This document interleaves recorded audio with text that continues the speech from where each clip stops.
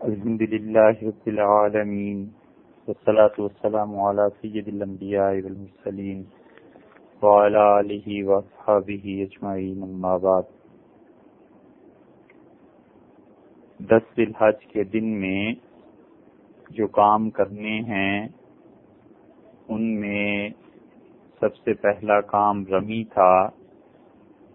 اور شیطان کو کنکر مارنا یعنی رمی کرنا۔ اس کے بعد دوسرا کام جو کرنا ہے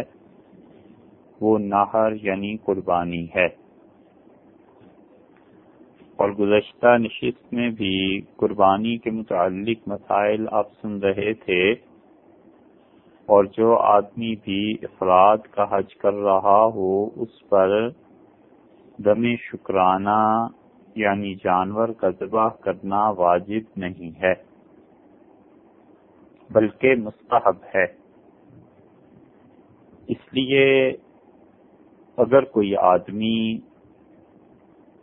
مکہ مکرمہ میں پہنچ کر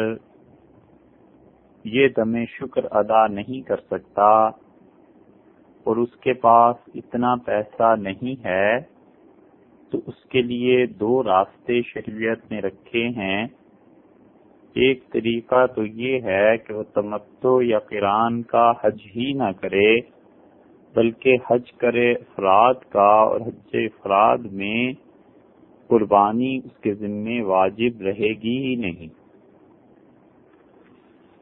اور دوسرا طریقہ یہ ہے کہ وہ اگر تمتع یا قران کا حج کرتا ہے تو 10 روزے رکھ لے 3 حج کے دنوں میں، اور 7 جب حج سے وہ فارغ ہو جائے۔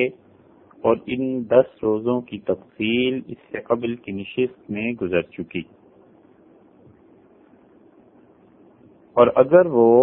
افراد کا حج کرے یا کوئی بھی آدمی، حتیٰ کہ اسے قربانی کی استطاعت بھی ہے لیکن وہ حج افراد کا احرام باندھ رہا ہے، تو اس پر جانور کا ذبح کرنا واجب نہیں۔ اور اسی طرح منا میں 10 ذی الحج کو عملی طور پر لوگوں کو بہت جلدی ہوتی ہے کہ کسی طرح رمی اور نہر سے قربانی سے وہ فارغ ہوں اور احرام کھولیں۔ 8 ذی الحج کو انہوں نے احرام باندھا ہوتا ہے، بلکہ 7 کو ہی بعض تو باندھ دیتے ہیں، اور بعض 8 کو، اور 8 کا حصہ وہ جو منا میں وہ پہنچے اور انہوں نے ظہر کی نماز پڑھی، پھر 9 پھر 10، یہ 3 دن گویا ہو جاتے ہیں، یا 2 دن اور کچھ حصہ۔ تو بعض لوگ اس سے گھبراتے ہیں اور وہ چاہتے ہیں کہ جلدی احرام اتاریں، تو بوڑھوں کے لیے اور خواتین کے لیے یہ مسئلہ وہاں بھی کام آ جاتا ہے کہ وہ اگر افراد کی نیت کر لیں تو 10 ذی الحج کو رمی کرنے کے بعد ان کے ذمہ قربانی تو ہے نہیں، اور وہ لوگ کیا کریں گے، یہ دم شکر ادا انہوں نے کرنا نہیں ہے، تو وہ اپنا احرام کھول سکتے ہیں۔ یہ صورت آسان ہے، اور اگر عورتیں اور بوڑھے یا وہ آدمی جس نے حج افراد ہی کی نیت کی ہو، وہ احرام کی پابندیوں سے کچھ پہلے نکل آئے گا، تو ذبح اس کے ذمہ ہے نہیں۔ لیکن اگر فرض کیجئے وہ ذبح کرنا چاہتا ہے تو اس کے لیے مستحب ہے، اور مستحب یہ ہے کہ رمی کے بعد پھر وہ قربانی کرے، اور اس کے بعد سر کے بال کٹوائے اتروائے۔ یعنی یہ جو ترتیب تھی 10 ذی الحج کو کہ رمی جمرات، اور اس کے بعد نہر یعنی قربانی، اور اس کے بعد حلق یعنی سر کے بال منڈوانا یا کٹوانا، جس کے احکامات بعد میں آ جائیں گے، ان تینوں کاموں میں ترتیب واجب تھی، ضروری تھی اس شخص کے لیے جس نے حج تمتع کیا ہو یا حج قران کا اس کا ارادہ ہو۔ اور اگر کسی کا حج تمتع اور قران کا نہیں ہے، افراد کا ہے، تو اس کے لیے یہ ترتیب کا قائم رکھنا مستحب ہے، بہتر ہے، بشرطے کہ وہ قربانی کرنا چاہے۔ اور اگر قربانی ہی نہ کرنا چاہے تو پھر اس انسان نے تو رمی کرنی ہے، اور رمی کے بعد اس انسان کو سر کے بال اتروا دینے ہیں۔ اسی لیے اگر کسی شخص نے افراد کا احرام باندھا اور ذبح کرنے سے پہلے حلق کرا لیا، سر منڈا دیا، کوئی حرج نہیں، کوئی اس پر جزا واجب نہیں ہے، کیونکہ اس نے کوئی ایسی کام نہیں کیا جس سے کوئی کفارہ اس کو دینا پڑے۔ اس کے لیے صرف مستحب تھا، اور استحباب کا خیال بھی جب تھا جب اس نے دم شکر دینا ہوتا یا قربانی کرنی ہوتی، وہ تو اس نے کرنی نہیں۔ اس لیے قران اور تمتع والے کو یہ ترتیب واجب ہے کہ وہ پہلے رمی کریں اور رمی کے بعد پھر وہ نہر کریں، قربانی دیں۔ اور قربانی کا کرنا، خود اپنے ہاتھ سے ذبح کرنا مستحب ہے اس شخص کے لیے جو جانتا ہو کہ جانور کو کیسے ذبح کرتے ہیں۔ اور کسی بھی شخص کے ذمے اپنی اولاد کی طرف سے قربانی کرنا ضروری نہیں، بشرطے کہ اولاد بالغ ہے اور مالدار ہے۔ اور اسی طرح اگر کوئی آدمی اپنی جانب سے قربانی کرتا ہے تو اس کا اپنا نصاب ہے، اور بیوی کی طرف سے کرے تو بیوی کے پاس جو کچھ چیزیں ہیں وہ اس کا اپنا نصاب ہے۔ شوہر کے ذمے یہ ضروری نہیں ہے کہ بیوی کی طرف سے قربانی کرے، اور بیوی کے ذمے بھی ضروری نہیں ہے کہ اپنے شوہر کی طرف سے قربانی کرے۔ ہر ایک کا نصاب الگ الگ دیکھا جائے گا اور اسی حساب سے وہ قربانی کریں گے۔ ہاں البتہ کہیں پہ مشترکہ خاندان ہے، جوائنٹ فیملی سسٹم جسے کہتے ہیں، یہ ہے تو اس کے احکامات الگ ہیں، وہ آگے کو آ جائیں گے۔ جس شخص کو اللہ نے توفیق دی ہو کہ واجب اپنی قربانی کے علاوہ دیگر جانور بھی ذبح کر سکتا ہے، تو اس کے لیے بہتر ہے کہ اپنے والدین کی طرف سے، اپنے اساتذہ کی طرف سے اور اپنے مشائخ کی طرف سے بھی قربانی کا اہتمام کرے، اور اس کا بہت بڑا اجر اور ثواب ہے۔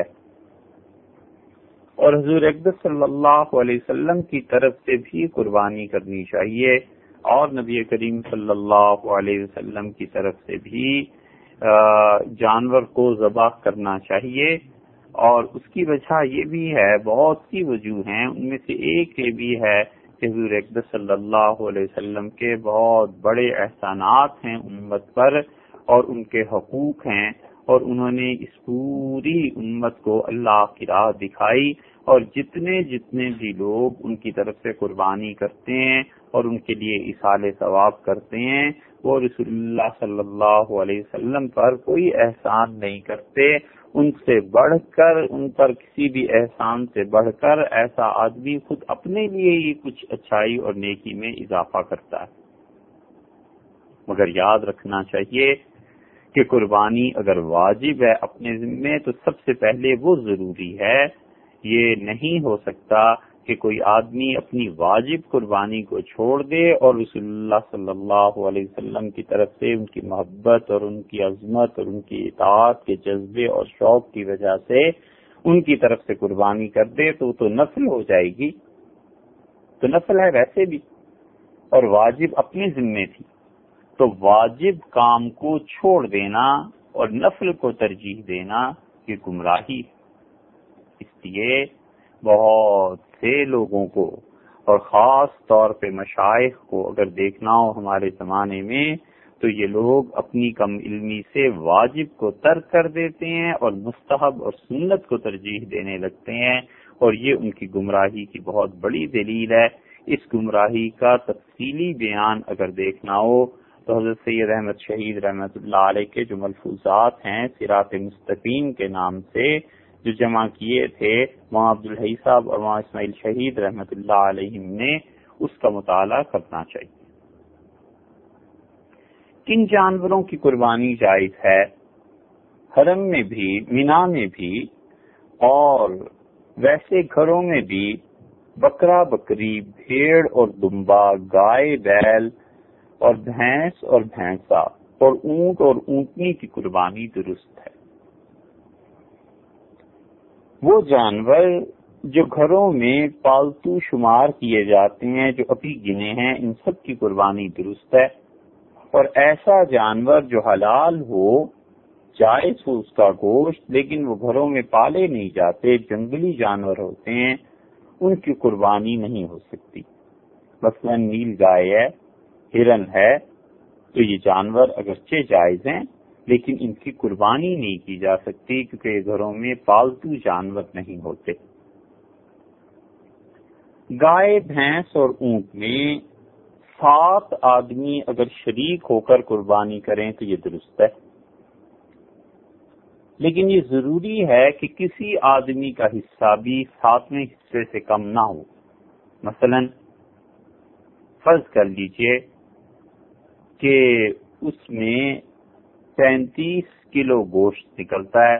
تو 7 حصے جب کیے جائیں گے تو ہر ایک کے حصے میں 5 کلو گوشت اس کا آئے گا، تو 7 حصے، ایک تو یہ ضروری ہے، اور دوسری یہ بھی ضروری ہے کہ ہر آدمی کی نیت قربانی کی ہو یا عقیقے کی ہو، اور عقیقہ اور قربانی کے علاوہ اگر کسی نے نیت کی تو سب کی قربانی ختم ہو جائے گی، برباد ہو جائے گا وہ ذبح کرنا، اور اللہ کے ہاں قربانی کا اجر نہیں ملے گا۔ مثلا کسی آدمی نے نیت کی، صرف گوشت لینا تھا، اس نے نہ اسے پتہ ہے قربانی کیا ہے، عقیقہ کیا ہے، اس نے کہا چلو سستا مل رہا ہے گوشت اس اعتبار سے تو لے لیں گے، یا ممکن ہے کوئی ایک دو آدمی اپنا حصہ اس گائے میں چھوڑ ہی دیں، وہ بھی میں گوشت لے لوں گا، تو اس آدمی کی نیت صحیح نہیں ہوئی نا، تو سب کی قربانی اس کی نیت نے ڈبو دی۔ اس لیے جو اجتماعی کام ہیں ان میں انسان کو احتیاط کرنی چاہیے، اور شاید اب ایسا دور آ گیا ہے، ان مسلمانوں کے اعمال اتنے گر گئے ہیں کہ اللہ نے اجتماعی کاموں کی صلاحیت ان سے سلب کر لی ہے۔ اجتماعی کام اب مسلمان نہیں کر پاتے، زور و شور سے کسی کام کو شروع کریں گے 10 آدمی، اور ہوتے ہوتے بیچارہ کوئی 1-2 ہی رہ جائیں گے، باقی سب بھاگ جاتے ہیں۔ اس کی وجہ یہ کہ انہیں اپنی زبان، اپنے وعدے اور اپنے وقت اور اللہ کے خوف، اور سب سے بڑی بات اللہ کے سامنے جواب دینے کا احساس اور ایمان پختہ نہیں ہوتا۔ اس لیے اجتماعی کام آج کل کے دور میں بہت مشکل ہو گئے۔ تو کسی نے قربانی کے لیے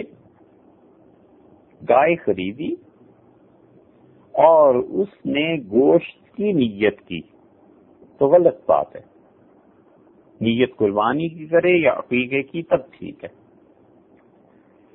ایسے ہی کسی نے قربانی کے لیے گائے خریدی اور خریدتے ہوئے یہ نیت تھی کہ دوسرے لوگوں کو بھی اس میں شریک کریں گے تو ٹھیک ہے، دوسرے لوگوں کو شریک کر لیا جائے اور سب آدمی 7 حصے کر کے جب وہ قربانی دیں گے تو وہ ٹھیک ہو جائے گی۔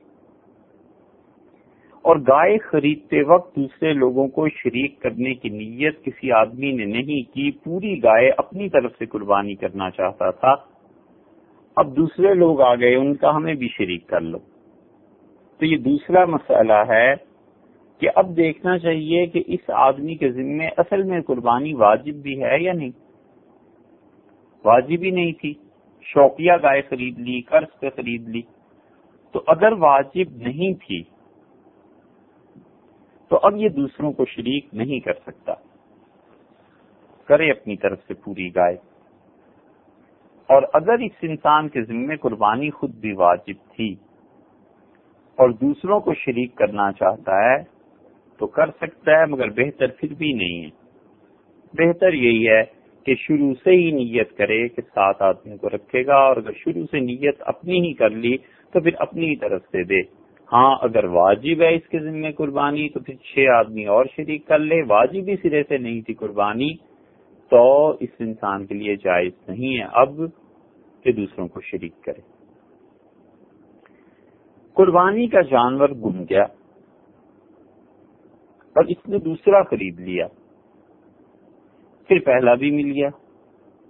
کہیں بھاگ گیا تھا جانور، دوسرے گاؤں میں پکڑ لائے کہ یہ ہے، تو اب پھر دیکھا جائے کہ اس شخص کے ذمے قربانی واجب تھی یا نہیں واجب تھی۔ اگر واجب تھی اس کے ذمے تو ایک جانور کسی کی قربانی دے دے، اور اگر واجب نہیں تھی، اس نے جان بوجھ کر اپنے ذمے واجب کی، اللہ نے ضروری قرار نہیں دی تھی، تو اب دونوں جانور کرے، وہ پہلے والا بھی دوسرے والا بھی۔ اس کی اور وجوہ میں سے من جملہ ایک وجہ یہ بھی ہے کہ جب اللہ نے اسے ایک کام کا مکلف نہیں بنایا تو کیوں خام خواہ اپنے لیے ایک مشکل پیدا کر رہا ہے۔ حدیث میں آیا ہے، نبی کریم صلی اللہ علیہ وسلم نے فرمایا دین یسرن، یہ دین آسان ہے۔ ایک جگہ ارشاد فرمایا رسول اللہ صلی اللہ علیہ وسلم نے کہ یہ دین آسان ہے اور آسانی کے کام لوگوں کو بتاؤ، ولا تفترا، اور لوگوں کو مشکل کام نہ بتانا، مشکلات میں مت ڈالو۔ بکرا بکری اس کی عمر 1 سال کی پوری ہونی چاہیے، حتیٰ کہ ایک دن بھی کم ہو گیا تو قربانی درست نہیں، اور یہ گناہ اس کے ذمے آئے گا جس نے دھوکے سے اس جانور کو فروخت کیا ہے، کیونکہ ظاہر ہے کہ ایک دن تو کیا، ایک ہفتے کا بھی اگر فرق پڑ جائے تو خریدنے والا آدمی کا خواہ کتنا ہی ماہر ہو، وہ نہیں پہچان کر پائے گا کہ اس کا سال پورا ہوا ہے جانور کی عمر کا یا نہیں، کیونکہ ایک ہفتے میں کیا فرق پڑنا ہے۔ پورے سال کی ہونی چاہیے، بکری بھی بکرا بھی، اور گائے اور بھینس ہو تو وہ پورے 2 سال کی ہونی چاہیے، پھر قربانی درست ہوگی، اس سے کم عمر کی درست نہیں، اور اونٹ پورے 5 سال کا ہوگا تو قربانی درست ہوگی۔ 10 ذی الحج کو جو کام کرنے کے ہیں ان میں سے ایک کام رمی کے بعد نہر کا، اور نہر کے لیے وہاں اب بھی مینا میں اونٹوں کے بہت بڑے بڑے گلے کھڑے ہوتے ہیں، اور کئی 100 اونٹ لوگوں کے پاس ہوتے ہیں، تو منہر میں چلا جائے، مینا میں تھوڑی سی محنت کر کے پیدل چلنا پڑتا ہے، جانا چاہیے، اور مناسب اونٹ جو 5 سال پورے 5 سال کا ہو پوچھ کے خرید لینا چاہیے، اور اس کے گلے میں وہ پھر ڈال دیتے ہیں نام یا آپ کی جو بھی نشانی آپ دیں انہیں وہ ڈال دیتے ہیں، اور بہت اچھا انتظام الحمدللہ وہاں ہے۔ اس اونٹ کو آپ کے سامنے ہی وہ باقی اونٹوں کے ساتھ بھگا کے اندر کر دیں گے، اور صرف اتنا ہے کہ آپ اوپر چلے جائیں، سب نظر آتا ہے وہاں ذبح ہوتے ہوئے، اور آپ اپنے اونٹ کے گلے میں لٹکی ہوئی جو چیز ہے اس نشانی کا بس خیال رکھتے رہیے کہ وہ کیا ہے، اور آپ کے سامنے ہی تھوڑی سی دیر میں وہ ذبح کر دیں گے، اور بہت جلدی ذبح ہو جاتا ہے۔ تو اونٹ پورے 5 سال کا 7 آدمیوں کی طرف سے۔ ایسے ہی ایک جانور میں 2 آدمی بھی شریک ہو سکتے ہیں، 3 بھی شریک ہو سکتے ہیں۔ مثلا گائے ذبح کرنی ہے تو 7 حصے ہونے چاہیے، 2 آدمی شریک ہو جائیں، 2 دوستوں نے مل کے گائے خرید لی اور انہوں نے کہا کہ ٹھیک ہے اس کو ہم قربانی کرتے ہیں۔ اب قربانی 2 اس میں شریک ہیں، لیکن یہ ضروری ہے کہ حصے گوشت اور سب چیزوں کے ساتھ ہو جائیں گے۔ گوشت، گائے کا سر، اس کے پاؤں وغیرہ سب چیزیں شامل کر کے حصے ساتھ بنیں گے۔ مثلا 2 دوست ہیں تو 4 حصے ایک لے لے اور 3 حصے ایک لے لے، کیونکہ اگر یہ تقسیم نہیں ہوگی تو پھر گائے کے فرض کیجئے 2 دوست ہیں، انہوں نے کہا ہم مل کے قربانی کرتے ہیں، تو 7 حصے نہیں کیے، 2 حصے کر لیے، تو ایک نے زیادہ پیسے دے دیے ایک نے کم پیسے دے دیے، تو یہ تو جائز نہیں ہوگا۔ 7,000 میں گائے خریدی 2 آدمیوں نے مل کے، ایک کے ہیں اس میں 4 حصے تو 4,000 اس کے ذمے پڑے، اور ایک کے ہیں 3 حصے تو اس کے ذمے 3,000 ہوئے نا، تو یہ 7,000 میں گائے پوری ہوگی۔ اب یہ کہیں کہ ہم آدھی آدھی گائے رکھ لیتے ہیں، آدھی تم لے لو آدھی میں، تو جس نے 4,000 روپے 1,000 روپے زیادہ ادا کیے ہیں وہ اس پہ کیوں پڑے گی پھر؟ تو یہ جائز نہیں ہے کہ کوئی بھی حصہ 7 سے کم ہو.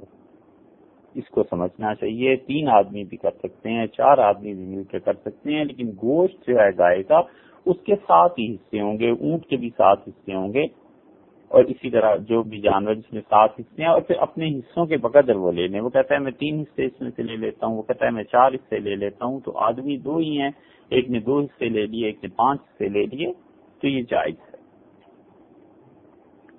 کسی اعتبار سے قیمت جانور کی ان کے حصے میں آئے گی. اور بھیڑ دمبا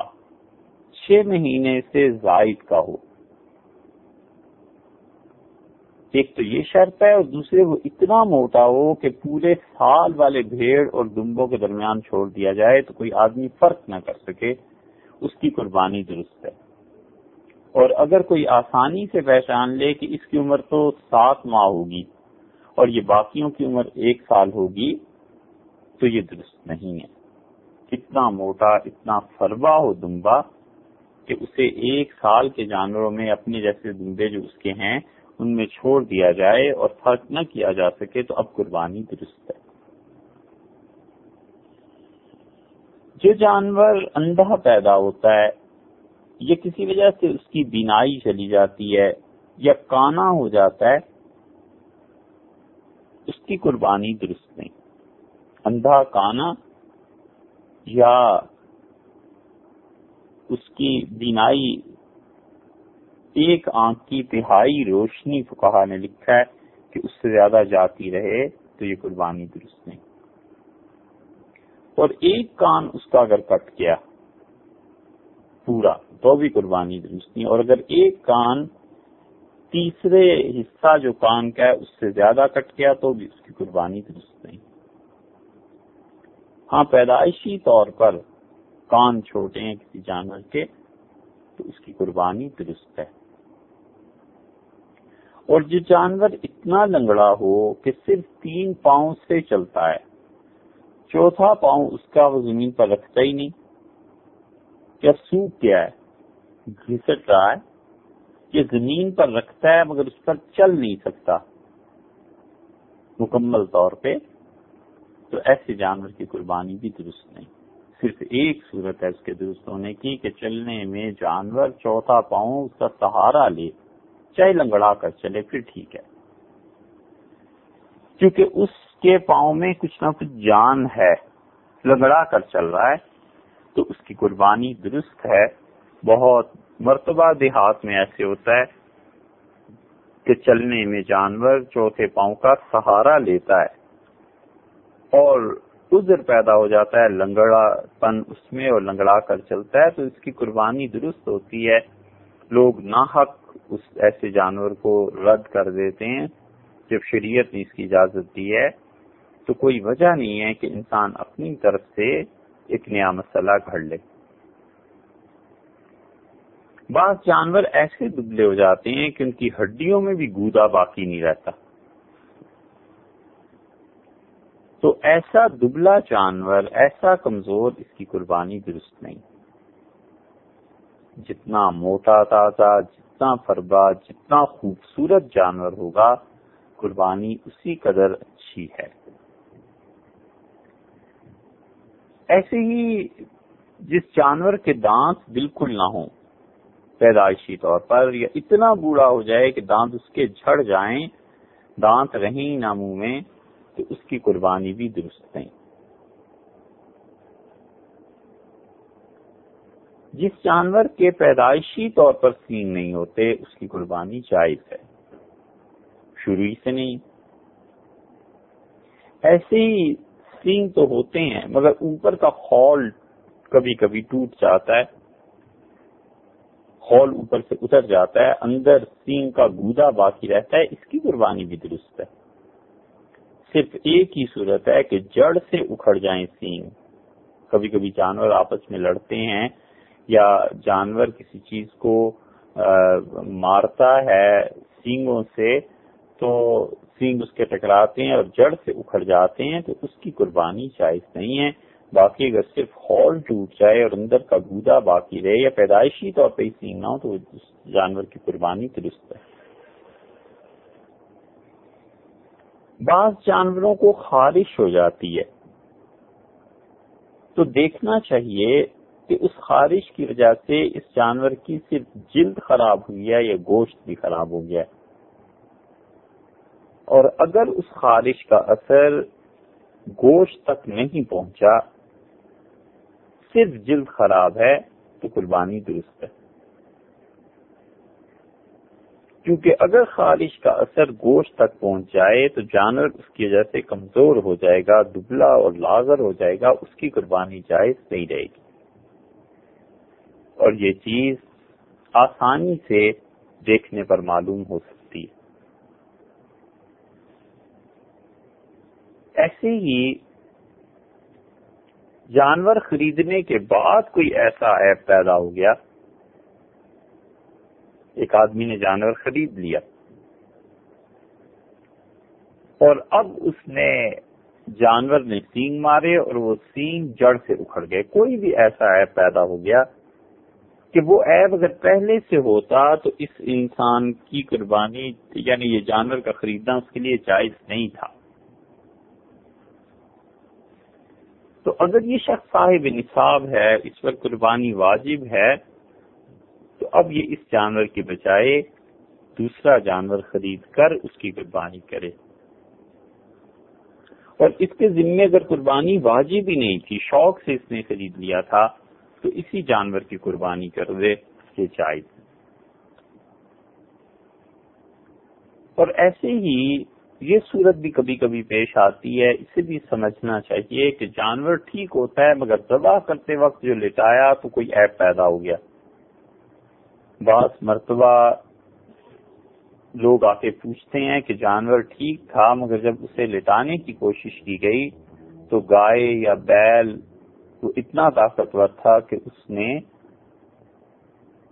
مارا کسی چیز کو، دیوار، پتھر، پہاڑ سے ٹکرایا، اس کا پاؤں ٹوٹ گیا. پہلے تو اس ٹھیک تھا، ذبح کرتے ہوئے لٹانے میں کوئی عیب پیدا ہو گیا. تو اس میں یاد رکھنا چاہیے کوئی حرج نہیں ہے، اس کی قربانی درست ہے. اس نے سینگ مارے،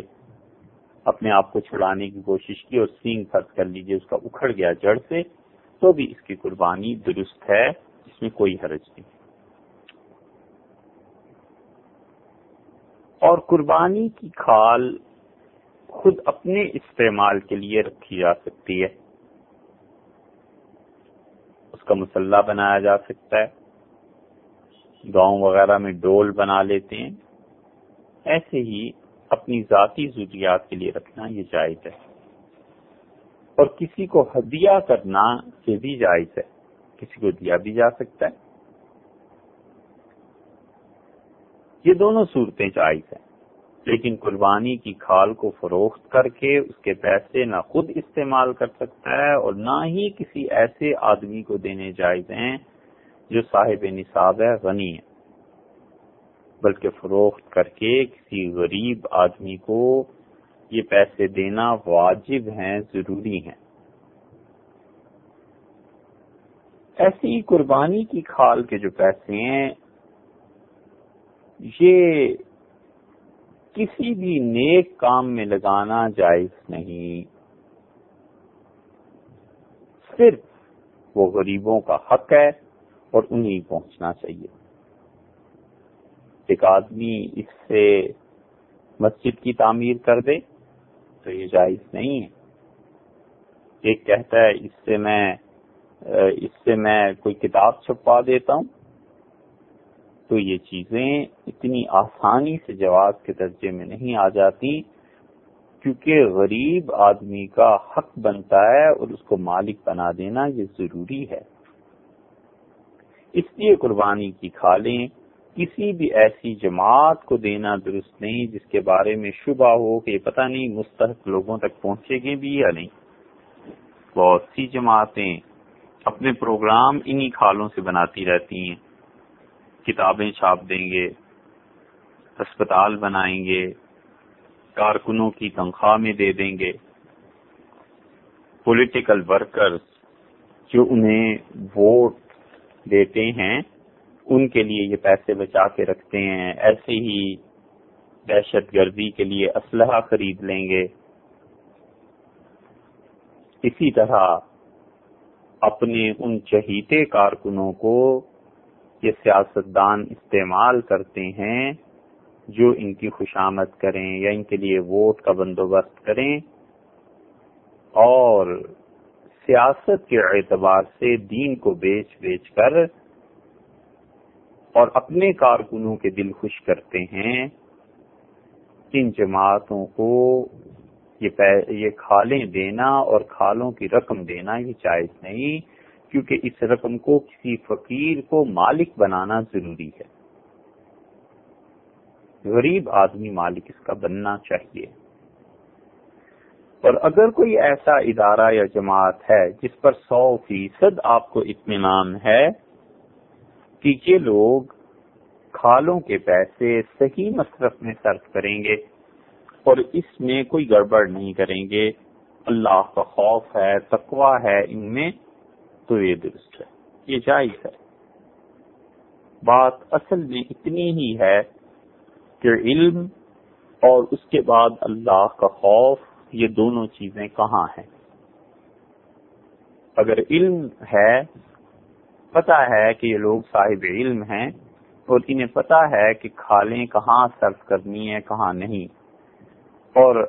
علم کے ساتھ ساتھ ان کو خدا کا خوف بھی ہے، انہیں احساس ہے کہ کس ذمہ داری کا کام ہم کر رہے ہیں، لوگوں سے کھالیں وصول کر رہے ہیں، اور اگر ہم لوگوں کی کھالیں لے کے ان کے جانوروں کی غلط استعمال کریں گے تو لوگ تو اگر ان کی کوتاہی نہیں ہے تو وہ تو اللہ کے یہاں ثواب پائیں گے، اور ہم غلط استعمال کر کے جہنم خرید لیں گے۔ تو ایسے لوگوں کو دینا درست ہے،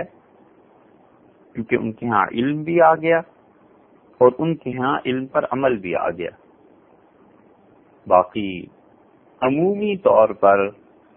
ہمارے ملک میں جتنے لوگ دین کا کام کر رہے ہیں اور اس نام سے کہ وہ ہسپتال بنائیں اور وہ اسکول بنائیں گے اور وہ ایسی کام کریں گے، انہیں علم ہی نہیں ہوتا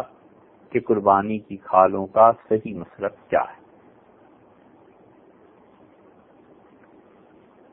ایسے ہی کسی انسان نے گائے یا بھینس خرید لی تو اب اس کا دودھ نکال کر اسے استعمال کرنا یہ جائز نہیں۔ دمبے خرید لیے قربانی کے لیے، ان کی پشم کو اتار کر استعمال کرنا یہ درست نہیں۔ اور اگر کسی انسان نے ایسے کر لیا تو حساب کرنا چاہیے کہ گائے کا کتنا دودھ تھا، پشم تھی اگر دمبے اور بھیڑ کی تو اس کی کتنی قیمت تھی، اور وہ رقم صدقہ کر دینی چاہیے، غریبوں کو دے دینی چاہیے۔ قربانی کے جانور پر بسا اوقات جھول پڑی بھی ہوتی ہے، لوگ ہوتے ہیں گاؤں سے لاتے ہیں خوبصورت دمبے اور بکرے، اس پہ چادر ڈال دیتے ہیں، اور جب آپ مارکیٹ میں خریدنے جائیں گے تو وہ دمبا بھی دے دیں گے، بکرا بھی، اور اس کے اوپر جو چادر خوبصورتی کی وجہ سے ڈالی ہوئی ہوتی ہے وہ دے دیتے ہیں۔ اور کبھی کبھی آپ دیکھیے رسی بہت خوبصورت، وہ اس کو باندھنے کے لیے جانور کو ہاتھ سے بنائی اس کی ہوتی ہے اور وہ بھی دے دیتے ہیں۔ یہ بھی اللہ کی راہ میں صدقہ کرنا ضروری ہے، انہیں اپنے گھر پہ رکھنا جائز نہیں۔ یہ رسی جو جانور کا منہ باندھنے کے لیے اور بعض اوقات ناک بھی باندھنے کے لیے استعمال ہوتی ہے، اس کا صدقہ کرنا بھی ضروری ہے۔ خواہ اسے براہ راست کسی غریب کو دے دیا جائے اور وہ بیچ دے، اور یا خود بیچ کر یہ پیسے غریبوں کو دے دیے جائیں، یہ اللہ کی راہ ہے اور اللہ نے ان سب چیزوں میں غریبوں کا حق رکھا ہے۔ یہ کھالیں اور گوشت کسی کو بھی اجرت میں دینا جائز نہیں۔ قربانی کی کھال ہے، قربانی کا گوشت ہے، قصاب کو اجرت میں دے دیا کہ ٹھیک ہے آپ کو ہر طرف سے 300 مل رہے ہیں، آپ ہم سے 200 لے لیجئے اور کھال بھی آپ کی اور گوشت کا بھی اتنا ٹکڑا لے جائیے، یہ جائز نہیں ہے۔ اگر کوئی ایسے کرتا ہے تو اپنی قربانی کے اجر کو ضائع کرتا ہے۔ ایسے ہی اپنے ملازمین کے لیے سرمایہ دار یہ کرتے ہیں نا کہ گھر میں 10 ملازم رکھے ہوئے ہیں اور قربانی کے دن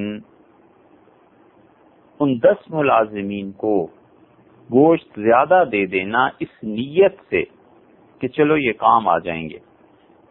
ان پر ذرا روب رہے گا، یہ خیال کریں گے کہ ہمارا مالک ہمارا اتنا خیال کرتا ہے اور اس کے عوض میں ہم ان سے خدمت وصول کریں گے، خدمت لے لیں گے، یہ جائز نہیں ہے۔ دنیا کے بہت بڑے فتنوں میں سے ایک فتنہ یہ سرمایہ دار اور ان کی سرمایہ داری ہے۔ لاکھوں اور کروڑوں کماتے ہیں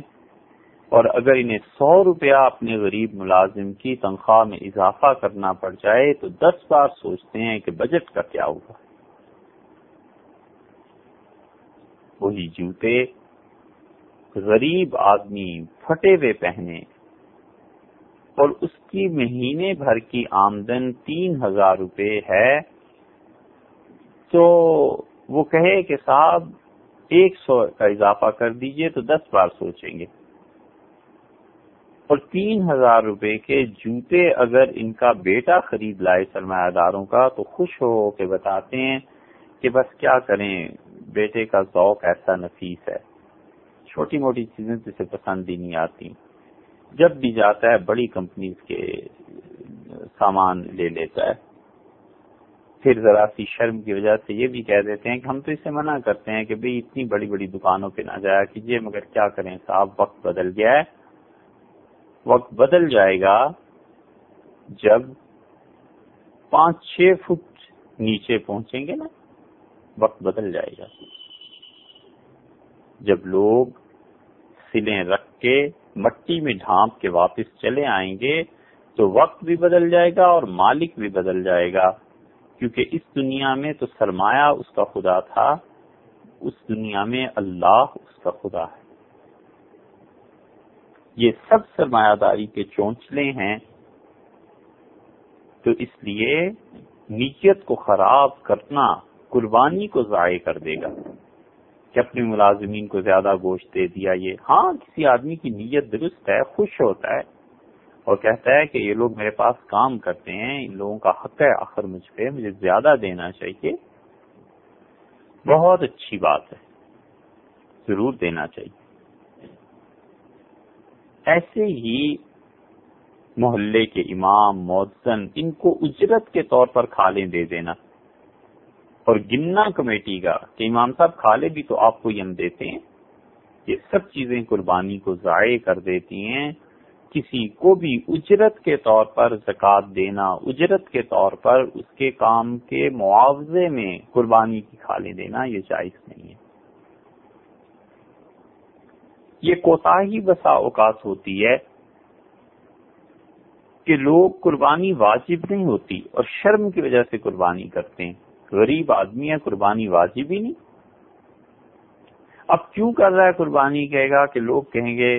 کہ دیکھو جی فلاں نے قربانی بھی نہیں کی، رشتہ دار کیا کہیں گے۔ تو یاد رکھیے یہ قربانی اللہ کے لیے نہیں ہے، یہ محض دکھاوے کے لیے ہے اور جھوٹی انا ہے، اس سے کوئی فائدہ نہیں ہے۔ اگر قربانی اللہ نے واجب قرار نہیں دی تو مت کرے اور اس پیسے سے کوئی اور کام کرے، مت قرض لے، اس پیسے سے جو واجب حقوق ہیں ان کو پورا کرے۔ قربانی فرض نہیں ہے، کسی آدمی پہ فرض کیجئے، اور اولاد کی دیکھ بھال یہ فرض ہے، ضروری ہے، اس کے ذمہ قرض ہے اور قرض کی ادائیگی ضروری ہے، تو پہلے قرض ادا کرے۔ قربانی اللہ نے واجب ہی نہیں کی، محض اس لیے کہ لوگ کیا کہیں گے۔ دنیا کے بہت بڑے کام اور بہت بڑی نیکیاں اور بہت بڑے گناہ محض لوگوں کی وجہ سے رک جاتے ہیں، ان کاموں میں نہ پڑے، اور 100% اپنی امید اور خوف دونوں کا تعلق اللہ سے جوڑے، نہ لوگوں کے لیے نیکی کرے نہ لوگوں کی وجہ سے نیکی سے بات آئے، لوگوں کا ہونا نہ ہونا سب برابر کر لے، اور ایک بار ہمت کر کے اللہ کی ساری مخلوق کا جنازہ پڑھ دے، بس اپنے کام سے کام رکھے اور اللہ کی رضا، اللہ کی خوشی، اللہ کی نیت کرتا رہے کہ میرا مالک کس چیز سے خوش ہے، مجھے یہ دیکھنا ہے، لوگوں کا کیا ہے۔ اس لیے اگر قربانی واجب نہیں ہے تو مت کرے، مت کر لے۔ بہت سے لوگ محض گوشت کھانے کی نیت سے قربانی کی نیت کرتے ہیں، تو یہ اگر نیت خراب ہے، صرف گوشت کی ہے، تو کوئی عبادت تھوڑا ہی ہے گوشت کا کھانا، ثواب نہیں ملے گا۔ اور اسی طرح گھر میں ایک قربانی کا ہو جانا کافی نہیں، اچھی طرح یاد رکھنا چاہیے کہ گھر میں جتنے افراد پر قربانی واجب ہے اتنی ہی قربانیاں ہوں گی۔ مثلاً 4 بیٹے ہیں، 2 بیٹیاں ہیں، 6 ہو گئے، ہر ایک کے پاس اپنی ضروریات زندگی سے بڑھ کر نصاب ہے، ہر ایک کے پاس اپنا اپنا سامان ہے، زیورات ہیں، گاڑیاں ہیں اور اس قسم کی چیزیں ہیں جو ضروریات زندگی سے بڑھ کر ہیں، تو ہر ایک کے ذمہ قربانی آئے گی۔ گھر میں اگر 6 افراد ہوئے تو 6 کے 6 قربانی دیں گے، یہ تھوڑا ہی ہے کہ ایک قربانی سب کی طرف سے کافی ہو جائے۔ ایسے ہی بعض تو یہ سمجھتے ہیں کہ زندگی بھر میں ایک ہی دفعہ قربانی واجب ہوتی ہے، ایسے نہیں ہے، قربانی بھی زکوٰۃ کی طرح ہے، ہر سال واجب ہو جائے گی، صدقہ فطر کی طرح ہے، ہر سال واجب ہو جاتی ہے۔ اس لیے آدمی غور کرتا رہے کہ اس کی ضروریات زندگی سے زائد کیا چیزیں اس کے اپنے قبضے اور اپنی ملکیت میں ہیں، اور جو چیزیں ضروریات زندگی سے زائد اس کے قبضے اور ملکیت میں ہوں گی، اسی حساب سے اس پر قربانی کے ہونے یا نہ ہونے کا فیصلہ کیا جائے گا۔ ایسے ہی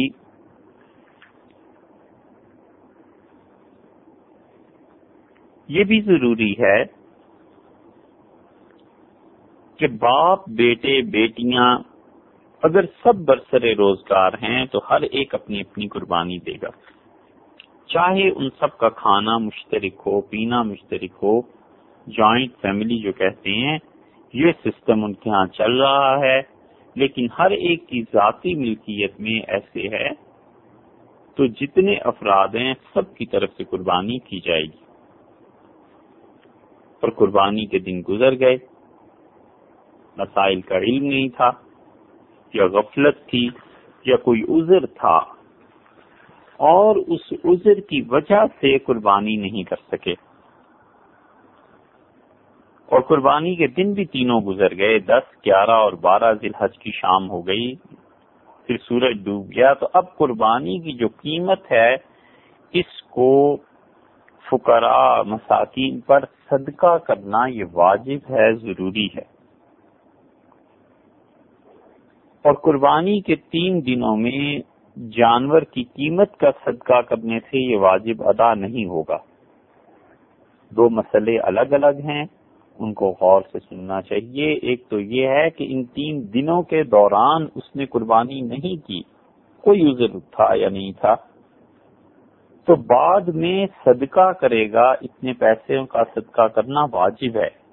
ایک صورت۔ اور دوسری صورت یہ ہے کہ ان 3 دنوں میں اس نے صدقہ کر دیا اتنے پیسوں کا، بہت زیادہ انسانیت کا غم اور دکھ بیچارے پہ غالب ہوا، اور سوچا کہ 5000 میں جو جانور ذبح کرنا ہے، اس 5000 سے کسی غریب کی مدد کر دی جائے، اس 5000 سے کسی مریض کا علاج کرا دیا جائے، تو ان 3 دنوں میں قربانی کے اس نے وہ پیسے ادا کر دیے، کسی کو دے دیے صدقے میں اور ذبح نہیں کیا، تو یہ واجب اب ادا نہیں ہوا، ہمیشہ گناہگار رہے گا، اللہ سے توبہ کرنی چاہیے، کیونکہ قربانی مستقل عبادت ہے، اور عبادت خود ادا کرنے سے ہوگی، دوسرے کی طرف سے نہیں ہوگی۔ جیسے نماز ہے، اب کوئی نماز نہ پڑھے اور یہ کہے کہ میں لوگوں کو گرمی میں پانی پلاتا رہوں کھڑے ہو کے، تو ہے یہ بھی نیکی کا کام، پانی پلانا بھی، لیکن نماز جتنی بڑی عبادت ہے اس کے مقابلے میں یہ نیکی کوئی چیز نہیں ہے۔ اللہ نے نماز کے وقت میں نماز ضروری قرار دی تھی، یہ نہیں ضروری قرار دیا تھا۔ اسی طرح قربانی کے دنوں میں قربانی کی عبادت اللہ نے قرار دی ہے، اس کو واجب قرار دیا ہے، وہی کرنی چاہیے، اور وہ چیز اس کے ذمے رہے گی، اور اگر اس نے نہیں کیا ایسے اور صدقہ کر دیا تو اسے شدید گناہ ہوا، اللہ سے معافی مانگتے رہنا چاہیے کہ اس نے شریعت میں اپنی طرف سے ایک چیز کے اضافے کی کوشش کی یا ترمیم کی کوشش کی۔ علیہ باللہ، شریعت حضور اکرم صلی اللہ علیہ وسلم نے جو بتا دیا، اور اس کے بعد جو مجتہدین ائمہ نے جو اجتہاد کیا، بس وہ ہے۔ جانور کو ذبح کرتے ہوئے حدیث میں آیا ہے، مشکات کی روایت میں اور صحیح مسلم میں بھی آئی ہے کہ حضور اقدس صلی اللہ علیہ وسلم نے جانور کو ذبح فرمایا، اور سیاہ رنگ کا سینگوں والا دمبا مینڈا تھا، اسے ذبح فرمایا، اور آپ نے فرمایا بسم اللہ اللہم تقبل من محمد، اللہ اسے محمد صلی اللہ علیہ وسلم کی طرف سے قبول فرما لے، وآل محمد، اور محمد صلی اللہ علیہ وسلم کی آل کی طرف سے، ومن امت محمد، اور امت محمد صلی اللہ علیہ وسلم کی طرف سے۔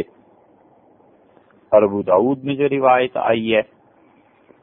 وہ یہ کہ رسول اللہ صلی اللہ علیہ وسلم نے 2 آیات پڑھی، اس لیے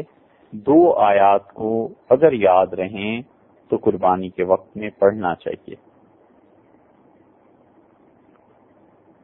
اور وہ یہ ہے کہ حدیث میں آتا ہے ابو داؤد میں کہ رسول اللہ صلی اللہ علیہ وسلم نے فرمایا انی وجہت وجہی للذی فطر السماوات والارض حنیفا وما انا من المشرکین، ایک آیت، اور دوسری قل ان صلاتی ونسکی ومحیایا ومماتی للہ رب العالمین لا شریک لہ وبذالک امرت وانا اول المسلمین۔ یہ 2 آیات پڑھنی چاہیے، رسول اللہ صلی اللہ علیہ وسلم نے پڑھی، اور اس کے بعد آپ نے پڑھا کہ بسم اللہ واللہ اکبر، اور حنفی فقہا نے بسم اللہ اللہ اکبر کی بجائے بسم اللہ واللہ اکبر کو ترجیح دی ہے، کیونکہ یہ الفاظ حدیث کے زیادہ قریب ہیں۔ اور پھر ذبح کرنے کے بعد اللہ تعالیٰ سے یہ دعا مانگنی چاہیے کہ پروردگار اسے میری طرف سے اللہم تقبل ہو منی، اللہ اس قربانی کو میری طرف سے قبول فرما لیں،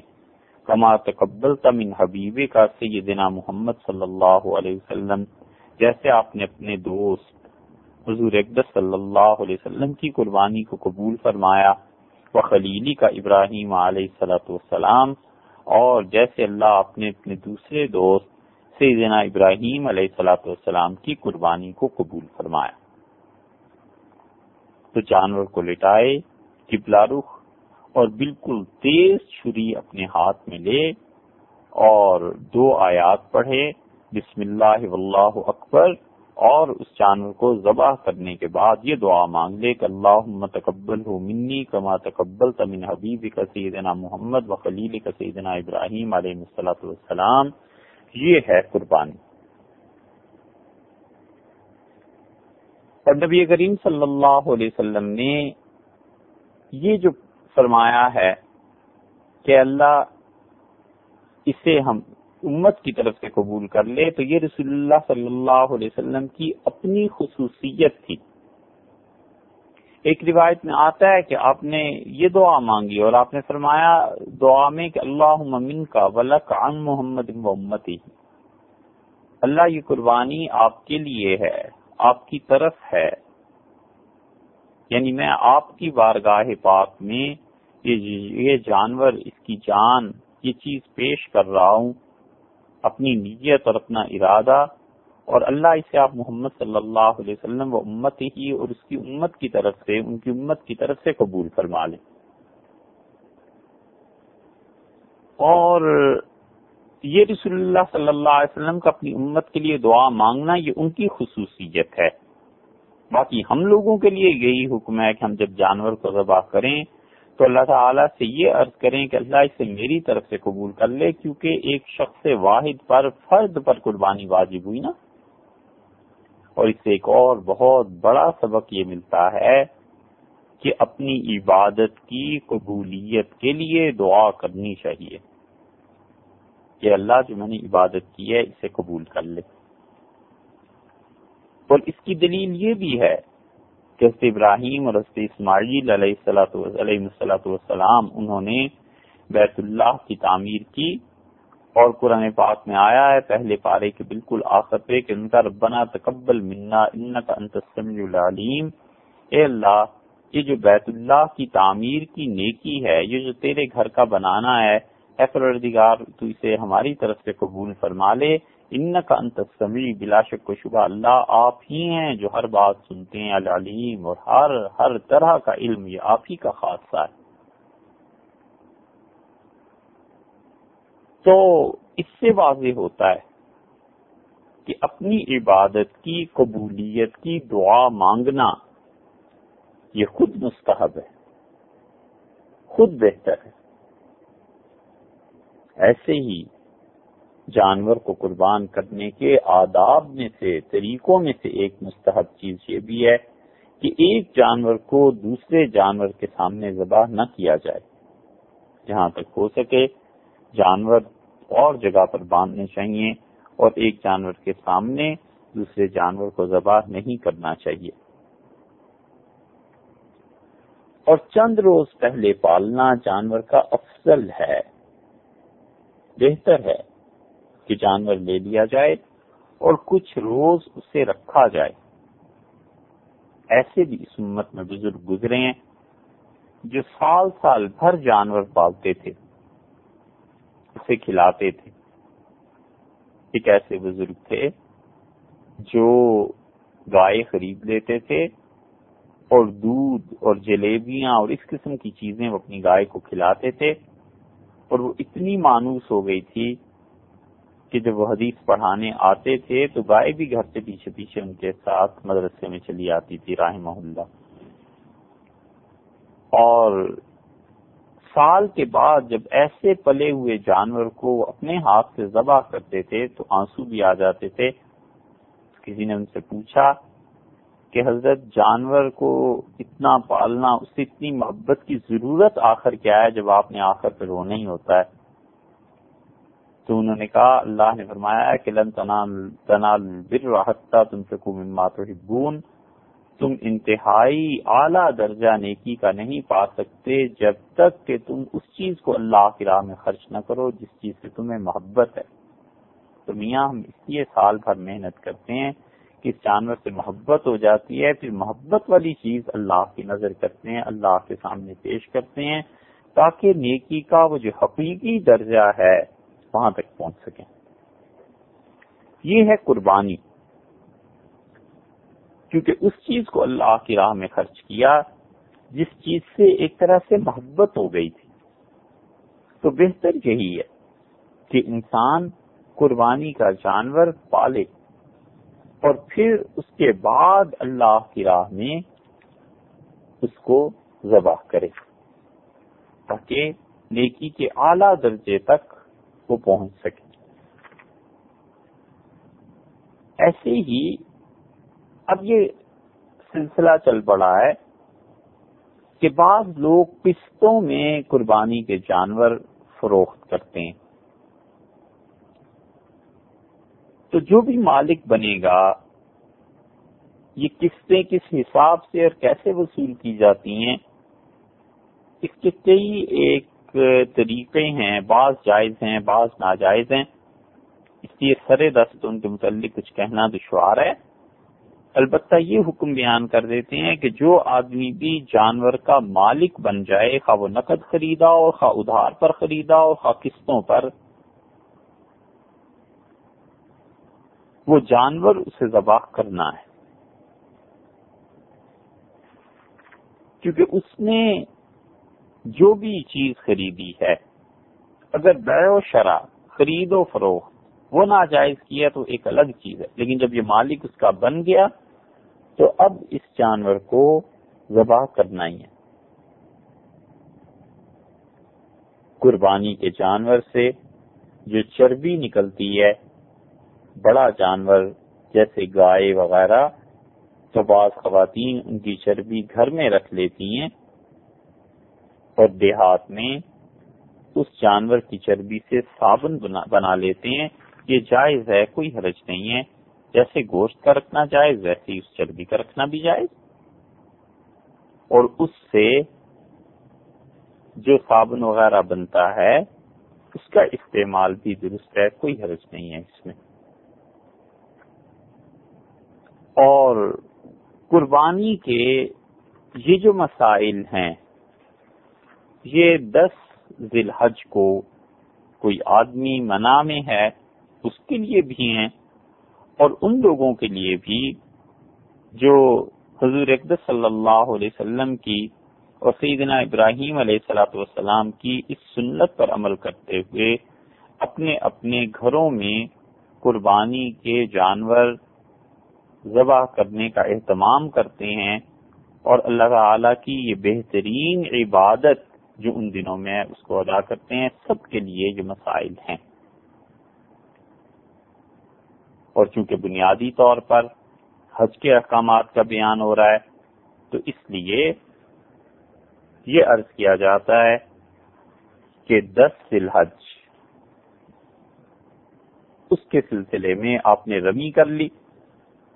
اور رمی کے بعد اگر آپ نے تمتع یا قران کا احرام باندھا ہے تو قربانی واجب تھا، اب اس کے مسائل بھی ہو گئے۔ اب اس کے بعد تیسرا کام آپ نے کرنا ہے اور وہ ہے حلق۔ حلق کا مطلب یہ کہ سر کے بالوں کا منڈوا دینا، اور اس کے بعد آپ احرام کھول دیں گے انشاءاللہ۔ اس سے اگلی نشست میں حلق کے احکامات بیان کیے جائیں گے۔ السلام علیکم ورحمۃ اللہ وبرکاتہ۔